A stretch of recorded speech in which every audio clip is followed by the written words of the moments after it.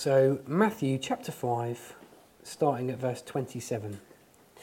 You have heard that it was said, you shall not commit adultery. But I tell you that anyone who looks at a woman lustfully has already committed adultery with her in his heart. If your right eye causes you to stumble, gouge it out and throw it away. It is better for you to lose one part of your body than for your whole body to be thrown into hell. And if your right hand causes you to stumble, cut it off and throw it away. It is better for you to lose one part of your body than for your whole body to go into hell.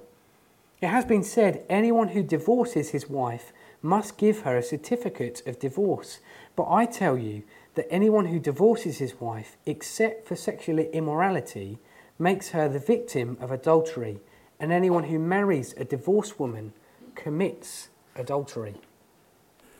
The world thinks it has a monopoly on the topic of sex. I don't know if you've seen any of these titles on the Skybox or on BBC. So you've got The Affair and Love Island. You've got Wanderlust that came out just a few months back on the BBC on a Saturday evening. Absolutely sex-saturated series. If that's not alliteration for you, I don't know what is. But if you have got 40 or 50 years under your belt, then 1977, you've got this lady up here, Deloy Boone, and she said these immortal words, it can't be right when it feels so, can't be wrong rather, when it feels so right.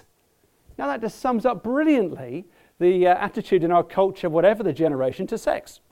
How can it be wrong when it feels so right? Nike got it right as well. You know, if it feels good, just go ahead and do it. And so sex, if you're in the world, well, you've got the monopoly on sex, surely. And when it comes to the Bible, well, they're a bunch of prudes. What do the Christians know about sex?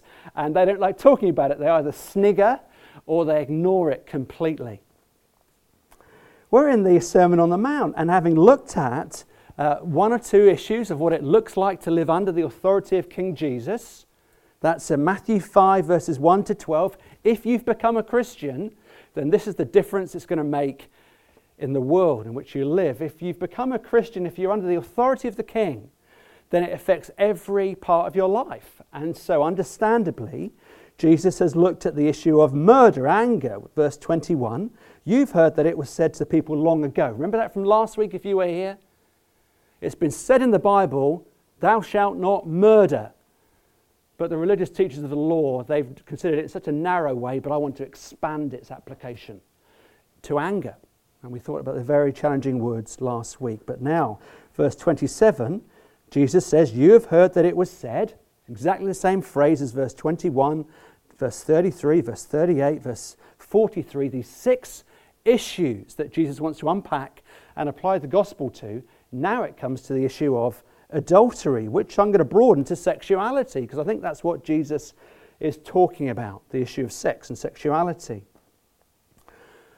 Because the world thinks it's got the monopoly on sex, but just as a foundational first point, I want us to think about what the Bible says about sex and who the Bible was written by. The Bible describes quite clearly that sex is a good gift. It's a good gift from God. When the Bible talks about sex, it's not flippant and it's not prudish. It's neither of those two extremes. It doesn't snigger and it doesn't ignore the topic. It says a lot about sex because God invented it. Now there's a reason. So in Genesis chapter 1 it says, God made man. God made them male and female. He created them. And after each day there's a little kind of rift that goes on in Genesis chapter 1 and into chapter 2 that says, and God saw all that he had made, and it was good. It was great. After every day on which God made the world, he gives a little benediction. He gives a report. Ofsted come in, and God says, because he's Ofsted, this is what I've made, and it was great. It was good. He gives it the thumbs up. That's chapter 1. By the time you get into chapter 2, God brings into being, into life, and he gives Eve to Adam. And then the style of writing changes, because when you talk about sex, more often than not, you want to use poetry. 99% of poetry is rubbish. But there's some poetry that's really good. And Adam's a pretty good poet. He says, at last, bone of my bones, enough of these animals, bone of my bones and flesh of my flesh. He says in Hebrew, wow. He says, when I look at my wife and I look at who God has given to me, wow. That's the first 2 chapters of the Bible. The world's been created, Adam and Eve have been created, humanity have been made. God says, this is what I've done, it looks great. And then Adam and Eve at the pinnacle of God's creation say, wow. They are unashamed, they are naked before each other, and they say, this is great. Or you could flip further, not Genesis 1, not Genesis 2. Why not turn to the Song of Songs? If you turn to the Song of Songs, probably it might get you hot under the collar. It's a love song. It's a celebration of sensual sexuality that God has given to man and to woman in a covenant relationship to enjoy. It is vivid. It is poetic. It's a man in parts, chapter 5, singing with joy over his wife. It's a wife singing back to her husband in chapter 7 and sharing her enjoyment of her husband, her enjoyment of sexual union with her friends as well, saying this is great, it's a good provision from God and it's right in the Bible. So let's not think that the world has a monopoly on sex, because it doesn't. God made it and made the intended purpose for it and the intended context for it to be enjoyed.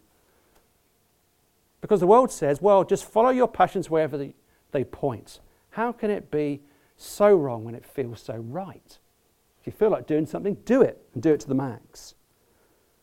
If you follow your passions wherever you point, or wherever you're pointed to, you will always have a too low view of sex. You're not respecting the power of it. You think it's a small thing, it's a commodity. If it feels good, do it. If, on the other hand, you're kind of prudish, sex is dirty, who wants to do that? Who wants to be engaged in sexual activity?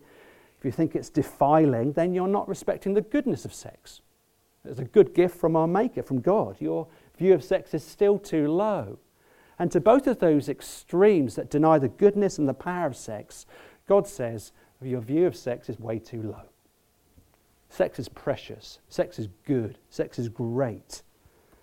But sex has a power that needs to be wrestled with.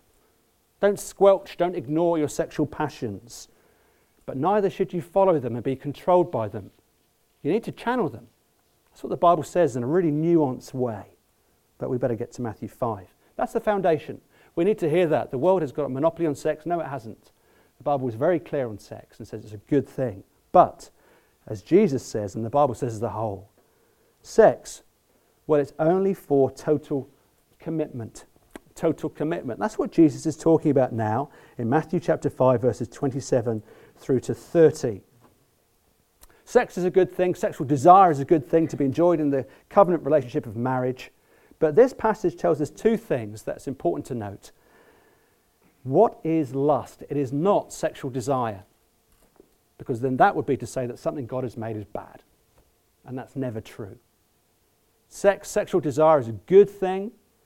But sexual desire is not the same as lust. And let us understand what Jesus says.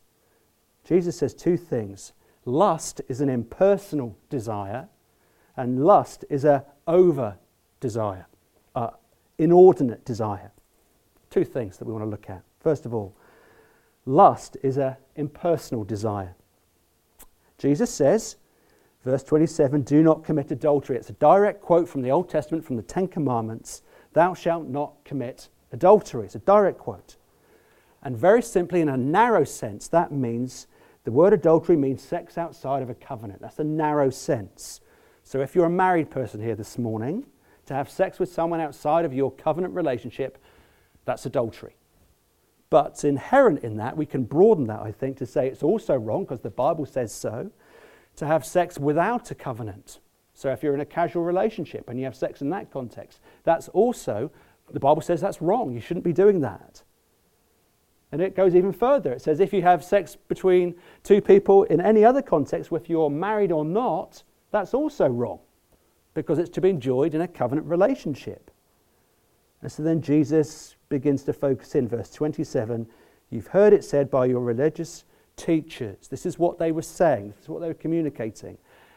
As long as if you're married, and if you don't cheat on your wife or your husband, then you've obeyed the totality of the sexual ethic.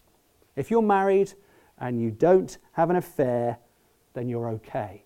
That's the idea that the religious teachers were saying.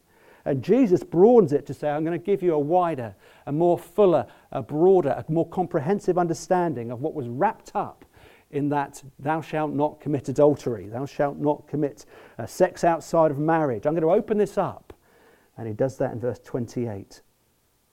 But I tell you, they say this, but I tell you that anyone who looks at a woman, and then he goes on. Now we need to say what is said here about applying to a man also applies to a woman. So as much as Jesus says any man who looks at a woman lustfully, we can equally flip that round to say any woman who looks at a man lustfully. It's just the same point. Adultery is wrong, not just because it says so in the Old Testament, because you need to understand the power of sex, says Jesus. One of my childhood memories was watching TV when we had 4 channels. You know, those old days, it wasn't black and white, but we just had 4 channels. The decisions in family life was a lot easier. It was Grandstand on Saturday and nothing else. But when we got onto Bullseye on a Sunday afternoon with Jim Bowen, stay out of the red and in the black, here's what you would have won, enjoy the speedboat, that kind of stuff, there were always the adverts. The adverts were the best thing about ITV and Channel 4, way before Channel 5. One of the ones I remember was the Cadbury advert from the 70s into the 80s. But one of my favourite ones was one for a wallpaper paste, Solvite. And what they did to prove that the wallpaper paste was so strong was some really silly things that mustn't have been true. They got a man in a white boiler suit, they zipped it up, and they said, Solvite is so strong. And they pasted this huge yellow board, and they stuck him to it with his arms outstretched like a starfish. And then they attached the yellow board as the camera zoomed out to the underside of a helicopter.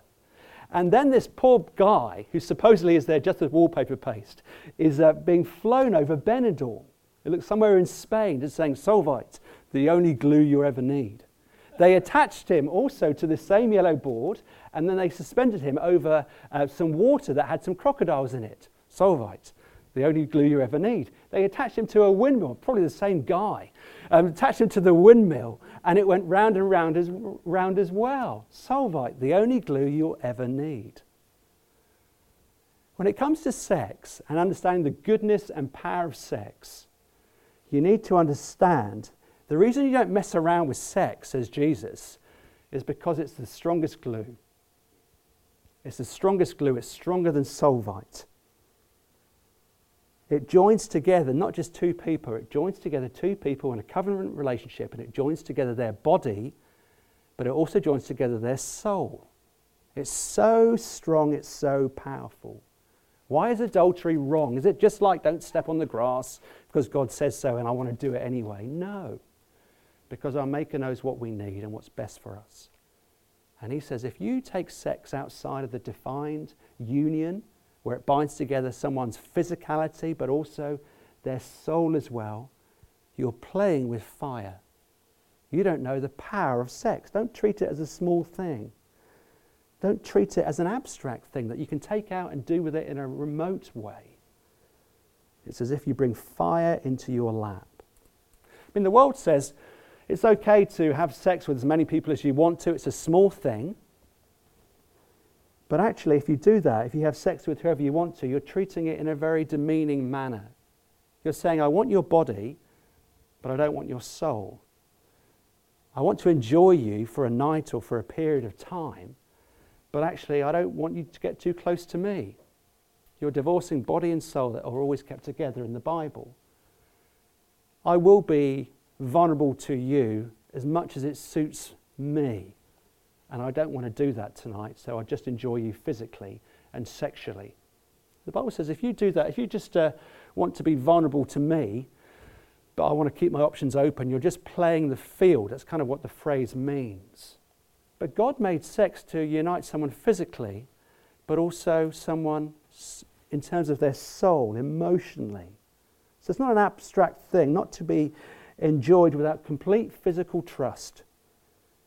No independency, it's interdependency, one to another. No keeping your options open.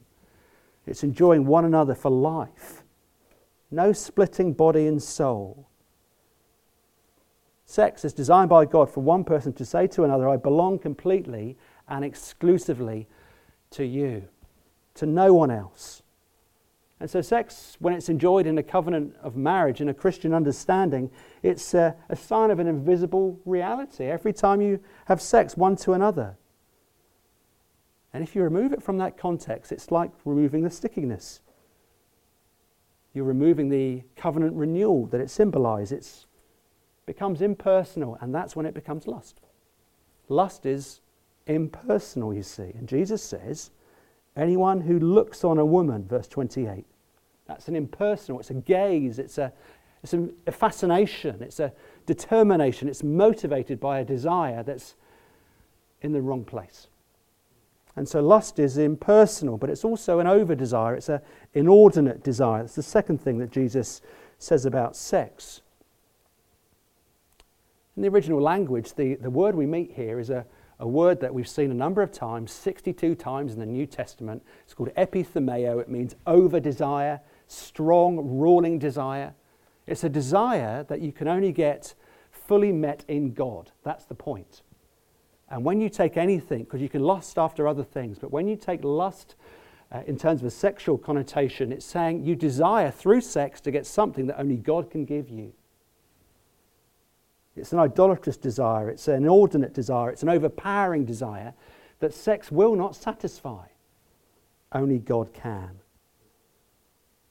And in verse 28, look at what your translation has. It says, "But I tell you that anyone who looks at a woman lustfully has already committed adultery." Literally, it says, anyone who looks in order to lust. And that's quite a big difference, sentence 28. Anyone who looks in order to lust. It's a small difference in translation that makes a big difference. It's saying, practically, you can't control the sexual desire for the first look, but you can sure control whether you're looking intentionally, deliberately for a second, third, fourth, 10th look. That's the danger. There's nothing wrong with looking, hear me very carefully. But the Bible says, if you look in order to, that's where the danger comes. It's your sexual, God-given sexual passion and desire that's been misdirected and mislocated. When you're looking in order to fascinate on someone who's not your husband or your wife. When you rewind in order to look again, that's in order to lust. It's inordinate, but it's also overpowering, says Jesus. It's looking connected to a motivation that's misplaced. You see, lust makes you want pleasure, and you'll do anything to get it. You'll go anywhere to get it. You'll wear anything to get it. You'll click on anything to get it. Lust makes you want pleasure. But love makes you want a person. That's the difference. Lust is self-motivated. It's all about me and fulfilling my desires and urges right now. And I'll do whatever it takes, and I'll step on whoever I need to. But love is other-centered. Love is more concerned about giving pleasure to another. So let's apply this specifically to men for a moment. Lust, men, would want you to want and desire women in general. Anyone will do. Any image will do. Any bed will do. But love makes you satisfied with one particular woman. And there's a huge difference.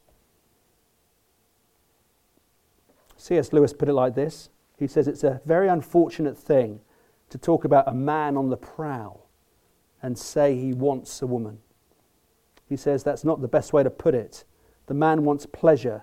He wants a sexual thrill, and a woman is just a necessary piece of apparatus. He doesn't want a person, he wants fulfillment, says C.S. Lewis. And that is lust, an over-desire that's impersonal. And with a desire so strong that's God-given, but can be so readily and so often misplaced. Jesus says, well, how do you cope with that? He says you have to have such strong, spirit-empowered self-control. That's the third point. With such a strong force within our body, whether a male or female, Jesus says self-control is something you have to do. Whether you're a teenage boy, a 20-something girl, or whether you've got a head full of grey hair, you still need self-control. Look at sentence 29 and 30. Pluck out your eye if necessary, cut off your hand if necessary, throw them away, because it would be better to lose an eye or a hand than to have your whole soul and body thrown into hell. Jesus is now talking in the most vivid manner of maiming yourself, of removing parts of your body now so that it doesn't affect you eternally. Jesus is talking about heaven and hell. He says it's better to disfigure, to maim yourself, to remove a practice, a part of your body, rather than lose eternity with him. Because he's talking to Christians. It's a kind of image that I turn away from if I see it on TV. If you see a Victorian doctor, one of those scenes, Master and Commander, and he's got one of those saws that you see in a DIY shop because there's gangrene in the leg and there's a problem. And so up comes the doctor and he starts sawing. And at that point I look and say, isn't the weather nice today, dear? Because I can't stand it. I know Hannah loves that kind of thing. But I can't stand it. When you have gangrene, if you get the terrible news that there's cancer that can be removed by an operation, you'll say, okay, do what it takes. Please put me out, but please remove it. And Jesus is saying, well, there's something equally, if not even more serious about lust. And it needs to be dealt with radically, quickly, severely.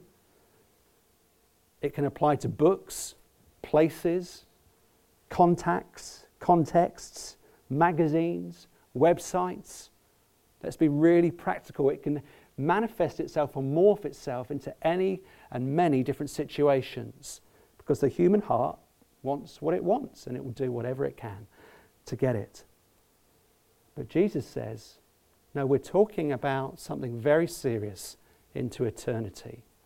Don't trifle with something now that can and will affect your eternal future.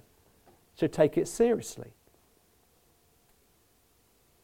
So there you are on the sofa last night. You're watching something and there's no one next to you and there's just a small fire that starts on the second cushion. You're on one, the fire's on the second one. Now, do you look at it and think, well, thank goodness I didn't sit there tonight, or thank goodness my spouse isn't there, thank goodness my friend isn't there? Or do you immediately think, wow, where is the fire extinguisher? Where's the bucket of water? I need to put the fire out. Sin is that close to us sexually. It's so convenient. It's on your mobile phone. You can take it wherever you want and you can have access and you can not be accountable to anyone. You can not be seen by anyone and no one will ever know, or so you think, what you see or where you go online. Jesus says sin is serious. Don't you understand that misused sex is even more dangerous than you can ever imagine? You need self-control. And the Holy Spirit is the only place where you'll find it. Sex is not something you can mess around with. Sex is something that you need to take very seriously. That's what the hand is about. That's what the eye is referred to. Well, how do you do that? Well, let's get even more practical. 3 guidelines as we close. If sex is really a great thing that God has given to us, let's not forget that. If sex is to be enjoyed in the covenant of marriage, so adultery is no, because sex is such a strong glue. It's not to be messed around with. It's there to be enjoyed between a husband and a wife in a committed union for life. Then how do we deal in a world that is sex obsessed? Here's a couple of things. First of all, make a distinction between the thought and the fantasy. Make a distinction between the thought and the fantasy. There's nothing like a sermon on sex to make someone feel guilty. So I won't look at anyone for a moment. Sex can make you feel completely depressed and oppressed at the same time. It can make you feel so guilty about your past, just in the past week, where you've been, what you've done. You can feel dirty. And you have to recognize this distinction, I think. You can't stop thoughts from occurring. But you can stop what happens next. Will you allow the thought to fester? Will you put it on the tongue of your soul and just digest it and ruminate on that look or that conversation or that image that you've seen on the front cover of a newspaper, just walking by? Didn't mean to see it, you saw it. And it's what happens next that you can control. It's the fantasizing, it's the the thought of what might happen or what may be, if there was a second or a third look, or if I gave my phone number to that person, then what could happen? Martin Luther, you've got to love the guy. Martin Luther said this: you can't stop birds from flying around your head, but you can stop them from making nests in your hair. Whether you've got hair or not, please stick with the image. You can just imagine, you can't stop the thoughts because God has made us as sexual people. But what you can do is you can control the fantasy. Will you just fester on what you've thought or seen? Will you rewind or not? Will you go to that place where you know he is, where you know she will be, or will you not? Distinguish the difference between a thought and a fantasy. Something that's very helpful. Here's the second thing. The only way you will ever deal with and make progress as a Christian in this area of sexual desire and the difference between love and lust is if you give it completely to God. There's an old story about a king who went out on his horseback to meet his subjects at different villages, and the rumour on the street was that he was a magical king and a generous king. There was a beggar who sat by the road one day, and all he had in front of him was a bowl with some rice in it. And he was expecting the king to come and just to put some money in his hand. But instead, as the king stopped by the beggar, he said, "What will you give me?" And so the beggar gave him a few pieces of rice. "Thank you," said the king, and he went on. When the beggar looked down into his bowl, he found 3 nuggets of gold. And he thought, "Wish I'd given him the whole bowl. Would have been a wealthy man." Friends, if you give God part of your life but not the whole, you'll never, ever make steps with this issue of the difference between love and lust. Someone who's reborn, someone who's become a Christian, someone who experiences some of the characteristics of Matthew 5:3-12, someone who lives under the authority of the king, that includes your sexuality. Let's not divorce that. I don't even like speaking in that way. We are a human being, and part of that is we're emotional. Part of that is we have sexual desires. We've got to give all of our lives under the authority of the king. And that means sexuality as well. Give it to God and he will renew it. Give it to God and he will give you, by his Spirit, little victories of self-control as you are more ravished by him than anything else, or anyone else, or anywhere else. But here's the third thing. Don't feel guilty about your sexual past. Don't feel guilty about your sexual past. What do I mean? It is the topic to preach on if you want to make people feel guilty.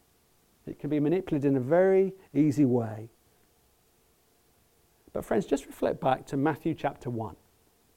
How the gospel began with the genealogy of King Jesus.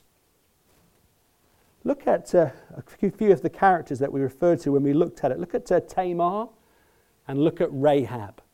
These 2 very interesting ladies from the Old Testament.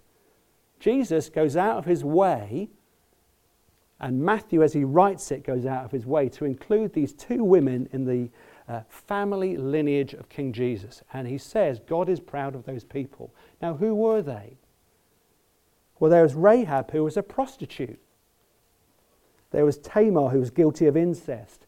And these 2 ladies are right back in the middle of the family tree of Jesus, who God sings over and says, "I am proud of those women."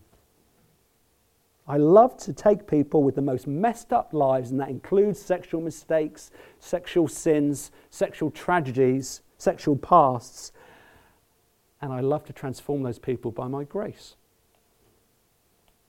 Think of Mary Magdalene, another one of Jesus' inner circle.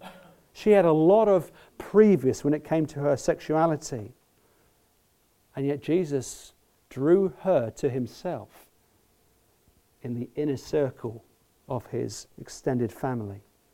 Friends, if you have got mistakes in the past, if you've got regrets in the past, if you've got search history in the past, until you recognize that God loves to redeem people who are broken in every single sense of that word, people who are sin-stained in every single sense of that word as well, you're never too far from God's grace.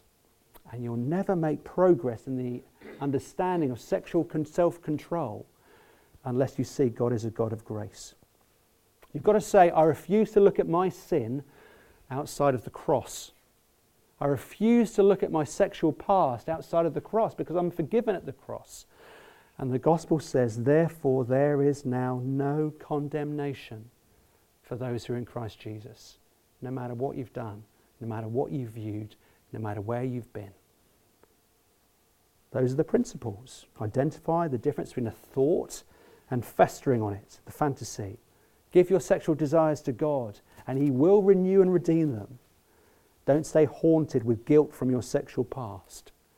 And friends, the only way you can deal with this whole topic is this. The only way to deal healthily with sex is to go to God with it and be more ravished by the love of Jesus by anything or anyone else. Don't let sex become an idol. Don't let the desire to be in a relationship because you want to have sex become such a dominant over and epi desire that it crushes you. Jesus is our King. The Bible describes Him as our lover. He's our Redeemer. He's our God. And He can be our closest friend. Let's pray.